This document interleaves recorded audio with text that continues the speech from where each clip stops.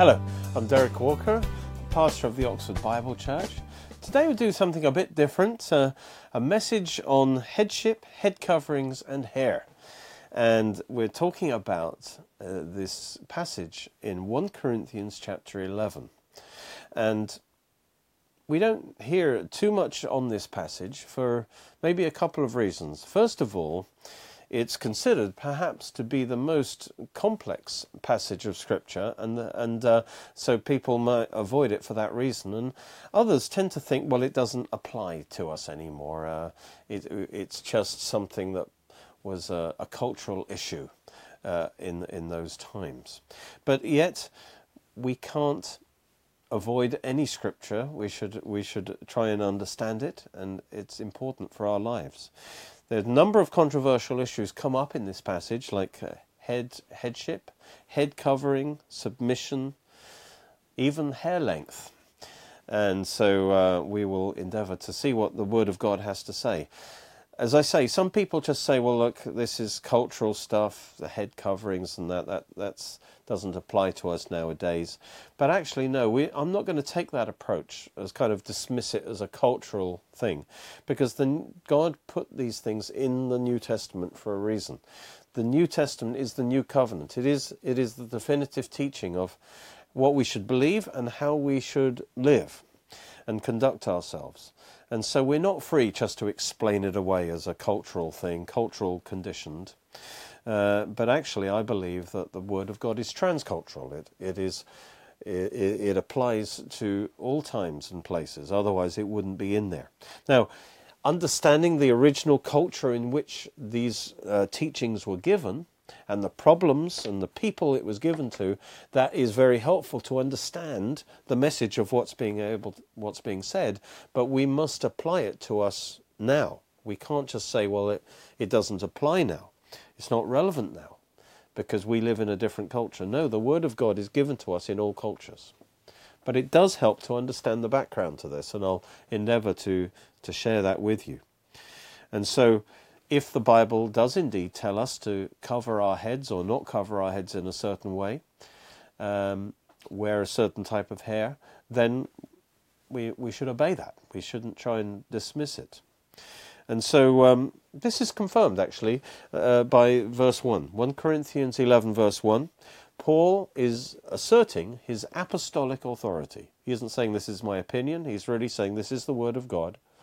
He says, be followers of me, even as I am of Christ. He says, I'm under Christ's authority, and I am giving you the Word of God. Now I praise you, brethren, that you remember me in all things, and keep the traditions, just as I delivered them to you. So the Apostle Paul actually gave traditions. That simply means that which is handed down. So he received from the Lord as an apostle certain instructions and teachings, and now he has passed them down. And he's basically saying he acknowledges the fact that they keep his traditions, they accept his authority as an apostle.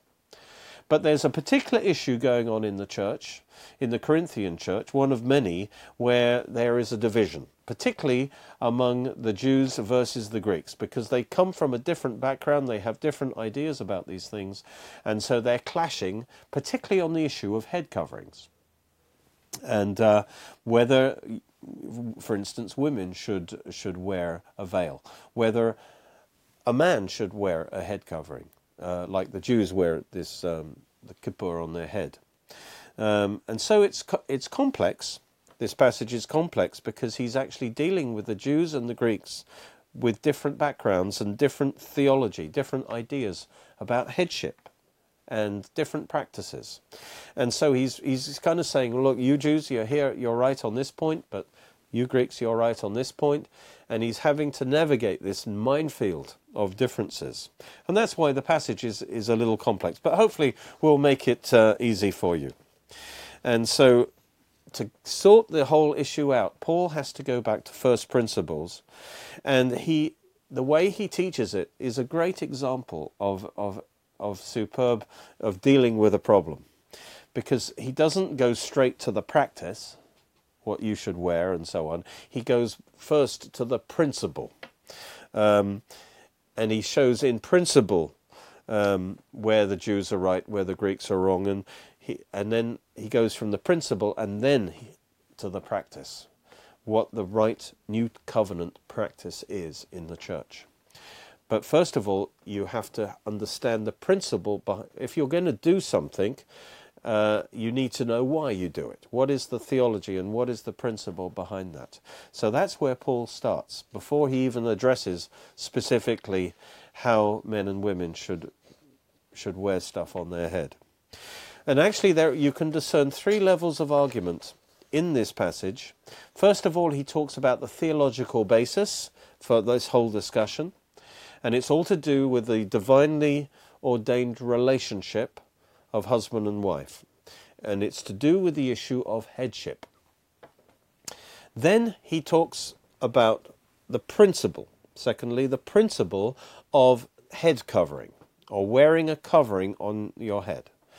And the idea is that the spiritual headship between a husband and wife, the headship between a husband and wife, should be manifested as a covering. And then, having established that, yes, it is right that there is a covering, what is the practice? What constitutes a covering? What is the head covering that a woman should wear to show her, yes, her submission in her marriage? And so that's a kind of overview. The background to this, let me just point out that, for instance, you've got the Jews in the church. Now, for Jewish men at that time, some of the Jewish men, not all, it wasn't an established thing yet, not all of them, but some of them wore this covering on their head. And that the reason they did that was out of respect for God, as it were, but it also signified that God was so far above them that they were kind of cut off from God. It's like a veil that they were separated from God. It was intended to denote that a separation, the veil between God and man.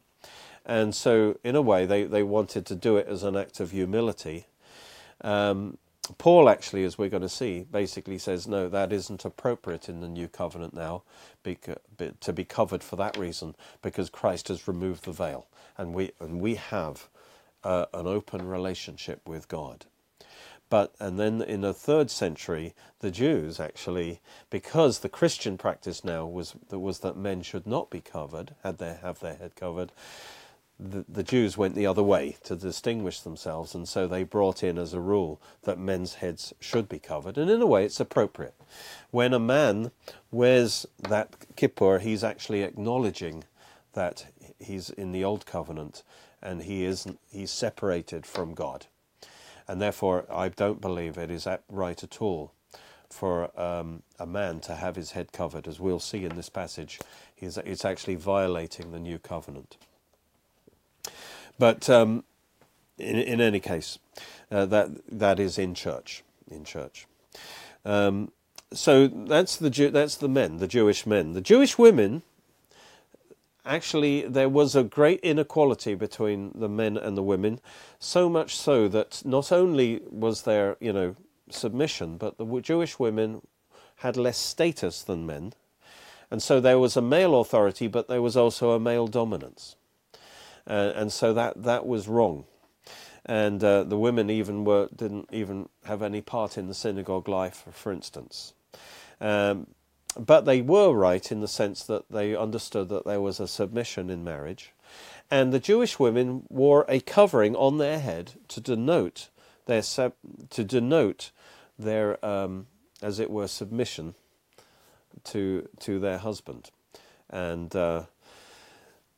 The Greek women, on the other hand, certainly a lot of them, there was a movement of Greek women where not only where they claimed equal status, but also that there was essentially no difference, a kind of women's lib thing. That when I say women's lib, there's a good part and there's a bad part. On the good part is, of course, it is right that women have equal status to men. They are equally in the image of God.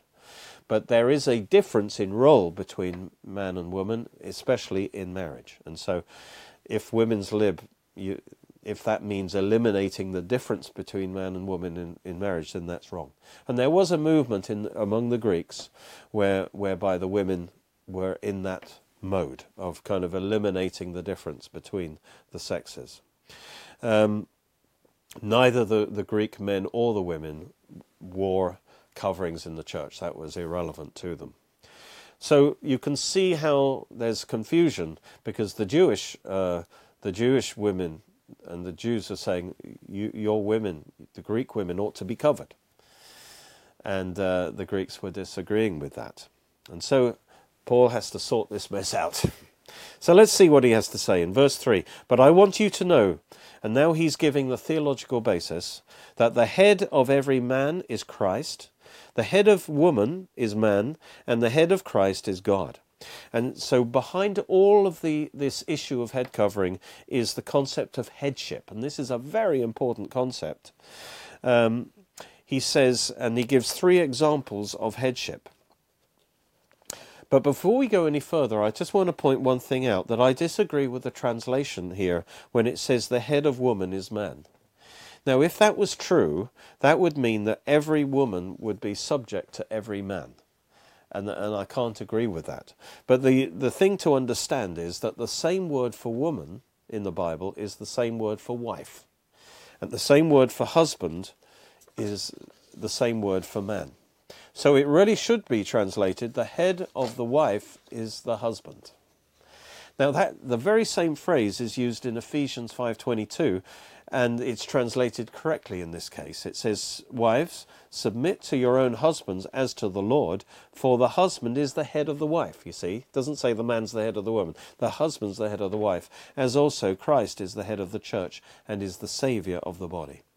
And so, likewise in Corinthians, it should have been translated that the husband is the head of the wife. Not every man is over every woman. That would be nonsense. And that's proved as the passage goes on. It talks about Adam and Eve. It's talking about marriage. Does it just apply, therefore, to married women? Well, it's different. In the ancient time, a woman was always under the headship of a man. So she would be under the headship of her father until, she left home to be married, and then she'd come under the headship of her husband. So she would be under a headship, and she would have her head covered to show that. It's a bit different now. But I do believe that there's a principle, really, that a woman should be under the headship of a man, whether it's her father or her husband. But what is headship? What are we talking about? Now, he gives 3 examples. First of all, he says that God is the head of Christ. And this is talking about the Trinity. So we get the first view of headship is what is happening in the Trinity. Now, people argue about headship between 2 concepts.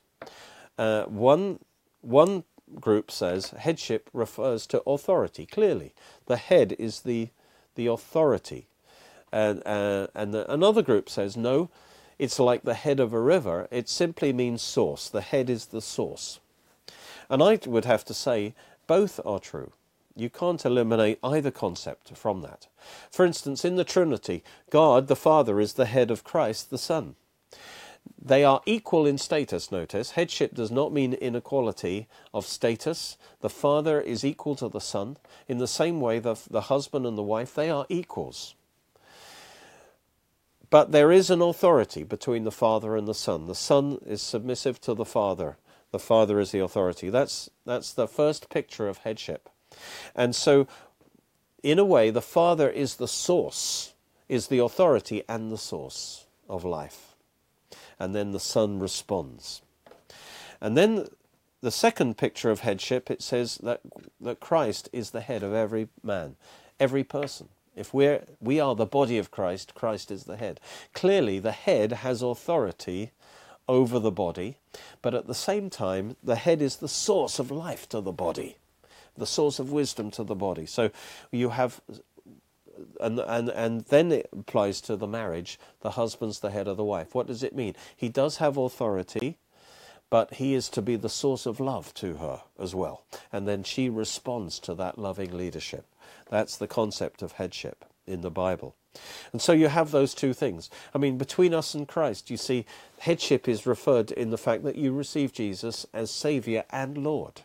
Saviour speaks of his love and his life that he imparts to us. He's our source. But at the same time, he's our Lord. There is an authority. And actually, to receive the life from Jesus, to receive him as Saviour, you have to submit to him as Lord. And the more a woman responds to her husband and as it were, submits and responds to him, the more, as it were, she can receive, she draws out of him more love. And so this is, first of all, Paul is saying there is a headship. The Greeks are wrong in that regard. There is a definite authority and a headship within marriage. And now he goes on to say, there is, therefore, the Jews are absolutely correct, that there is a principle that headship should be shown on the head, on a woman's head. This is the principle of covering, the outward manifestation of being under headship. Now, it's important to say that Paul is not talking about yet the practical issue of what constitutes a covering. He's just using a word that describes the idea of a covering generally. And first of all, he establishes the principle that it is right for a woman to have a covering on her head, to show her submission to authority. And in that sense, the Jews were right. They were right. The Greeks were wrong on that issue. And so she shows her femininity by this head covering. Let's have a look at that. Verse 4. Every man praying or prophesying having his head covered dishonours his head. His head is Christ. So in this case, he says it's wrong for a man to have his head covered in church. And he says it's wrong for a man to wear a hat in church or a cap or whatever. That is actually wrong because he dishonours his head. And the Jewish reason for having their head covered was, as I say, to denote their separation from God. But in the new covenant now, that separation's been removed, and the man is meant to be under the authority of his head, and Christ requires the husband to provide loving leadership into his family. So if he has his head covered, he's actually, as it also manifesting the fact that he is not taking the leadership that he needs to take. He is not submitted to Christ because he's not leading his family. He's wearing a sign of submission on his head, and that is wrong because, and that's the problem with a lot of men, they're passive. Like Adam in the garden, he followed his wife's leadership and got into sin. And so he dishonours his head. So a man, we're just talking about the symbolism of this now, a man doing that is actually dishonouring dishonouring Christ. He may not realise what he's doing, but a man should not have his head covered. But every woman or wife who prays and prophesies with her head uncovered dishonours her head. She dishonours her husband because she is not showing that submission to authority. So it does say, in principle, she must have her head covered. And then he gives an argument for this from nature, for that is one and the same as if her head were shaved. So this is also a first indication, actually, that the idea of covering is somehow related to hair. But why? It's an appeal to nature. You know, for a man to have a bald head is a normal thing. We don't recoil at that. But it is somehow against nature for a woman to have a bald head, to be shaved. Why do we recoil at that? Because it's even built in us, in our conscience, we know that a woman's head should not be uncovered. Paul is establishing the principle she should be covered. And it doesn't apply to a man. For if a woman or a wife is not covered, let her also be shorn. If you're going to say she doesn't need to be covered, then it's fine for her to be absolutely bald. But we know instinctively that's wrong. But if it's shameful for a woman to be shorn or shaved, let her be covered. He says, if it is wrong for her to be bald, then that tells you God's requirement is that she be covered. And in this issue, the Jews were right, that there should be a covering on the head. And then verse 7, for a man indeed ought not to cover his head, since he is the image and glory of God. And by the way, so is a woman. The woman is the image and glory of God. And what he's saying is that the Jewish reason for covering the head is wrong, because men and women are no longer separated from God. In the new covenant, it is wrong, because that is showing that Christ has not removed the barrier between man and God. We're all in right relationship with God. And so some of the Jews were wrong on that point by insisting on a head covering for men, but the Greeks were right in practice there. And now then it says, but the woman or the wife is the glory of her husband. And now what he's saying is, but there is a difference between women and men in the coverings, because the woman is the glory of the man.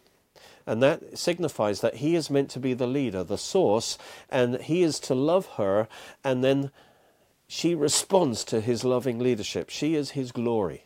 The moon is the glory of the sun. The sun shines upon the moon, and then the moon reflects that glory. And the man is responsible for providing that loving leadership, and then she responds to that. So there is a difference. There is a headship.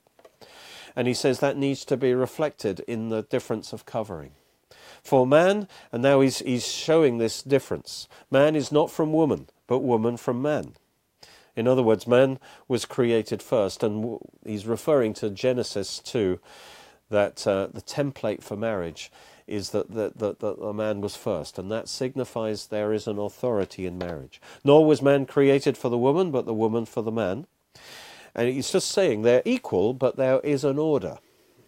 For this reason, the woman or the wife ought to have a symbol of authority on her head. That is, he's saying there should be a covering. A woman should have the covering to signify that she's under authority. And then he says a strange thing, because of the angels. And I believe this is talk about the angels in the congregation are offended because the original sin of Lucifer was rebellion. Rebelling against God's ordained order. He wanted to usurp the authority that God had put in place. And so if there is rebellion in the church, that is upsetting to the angels. And so what he's saying is that the women should embrace their femininity, and if they're married, to be in submission to their husbands. If they are in rebellion in that area, then that upsets the angels. But then he puts the balance, because he says, don't get the Jewish idea of the first century that men were over women in the sense of they had a higher status than women. It was very unequal. It was wrong. And Christ put that right. He elevated women. And Paul too is elevating women and saying, no, they are equal. And in this regard, the Greeks were right. The equality of men and women. The Jews were wrong in the first century. Nevertheless, neither is man independent of woman, nor woman independent of man in the Lord. For as woman came from man, even so man comes through a woman. But all things are of God.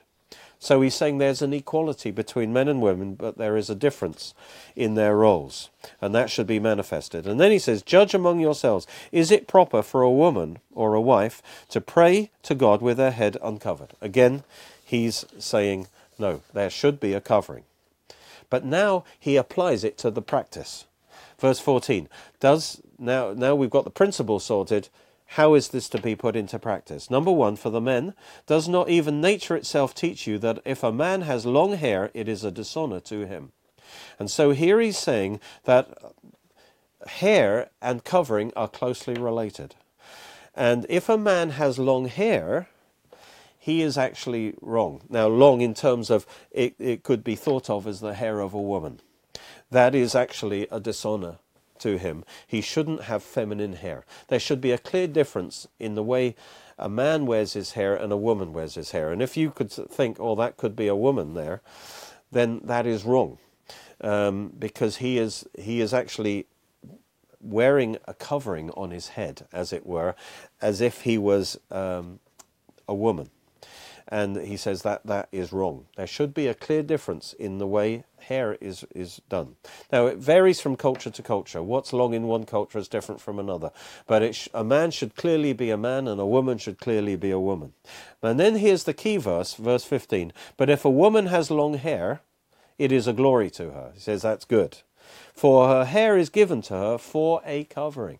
And here's the key word, because the word covering here is different from the previous verses. The word here is peribolayon, and it means something that's thrown over. This is the first time that really a veil or a hat is used. So here, before it was a principle, she should be covered, but now it's saying the issue is, does that mean she has to wear a veil? Does she have to wear a hat? And Paul says no, that is not necessary, because her hair, her long hair, her feminine hair, as long as she wears her hair in a feminine way, which is usually means a longer hair than a man's hair, that long, glorious, feminine hair is given to her by God for a covering. In other words, anti means instead of a artificial covering. In other words, God has given her a beautiful natural covering. That's why women are so into their hair more than men, because it's something that God gave them as the sign of their femininity, and their hair is instead of an artificial covering. She doesn't have to wear an artificial covering. She doesn't have to wear a hat or a veil. That is not required. If she wants to, fine, no problems there, but she doesn't have to, as long as her hair is of that if she, for some reason, has cut her hair really short, then she should wear a hat or a veil or something like that for the covering. But if her hair is feminine, is long, then she's fine. And that is a sufficient covering, the covering that God gave her. So it's interesting. He sorts out that issue, and then he finishes by saying, but if anyone seems to be contentious, we have no such custom. In other words, someone's trying to enforce that women have to wear hats or veils. Paul says we have no such custom, as long as she wears her hair in a feminine way. So in some ways the Greeks were right, some ways the Jews were right. The Greeks were wrong in principle, the Jews were right in principle, but actually the Greeks were right in practice, and the Jews were wrong in practice. But Paul sorts it all out and brings everything to unity. Hello, I want to introduce you to my latest CD series, 8 CDs, on the fruit of the Spirit. What could be more important than growing the fruit of love, joy and peace in your life? And this series takes you in depth into God's Word and how to draw upon the Spirit of God to become more like Jesus. You can watch more of our teachings on our Oxford Bible Church Roku channel and Derek Walker YouTube channel. You're most welcome to join us at our church services, which are every Sunday at 11 a.m. and 6 p.m. at Cheney School, Headington, Oxford, OX3 7QH. You can order CDs, DVDs, books and other great products from our online shop at www.oxfordbiblechurch.co.uk or by calling 01865 515 086.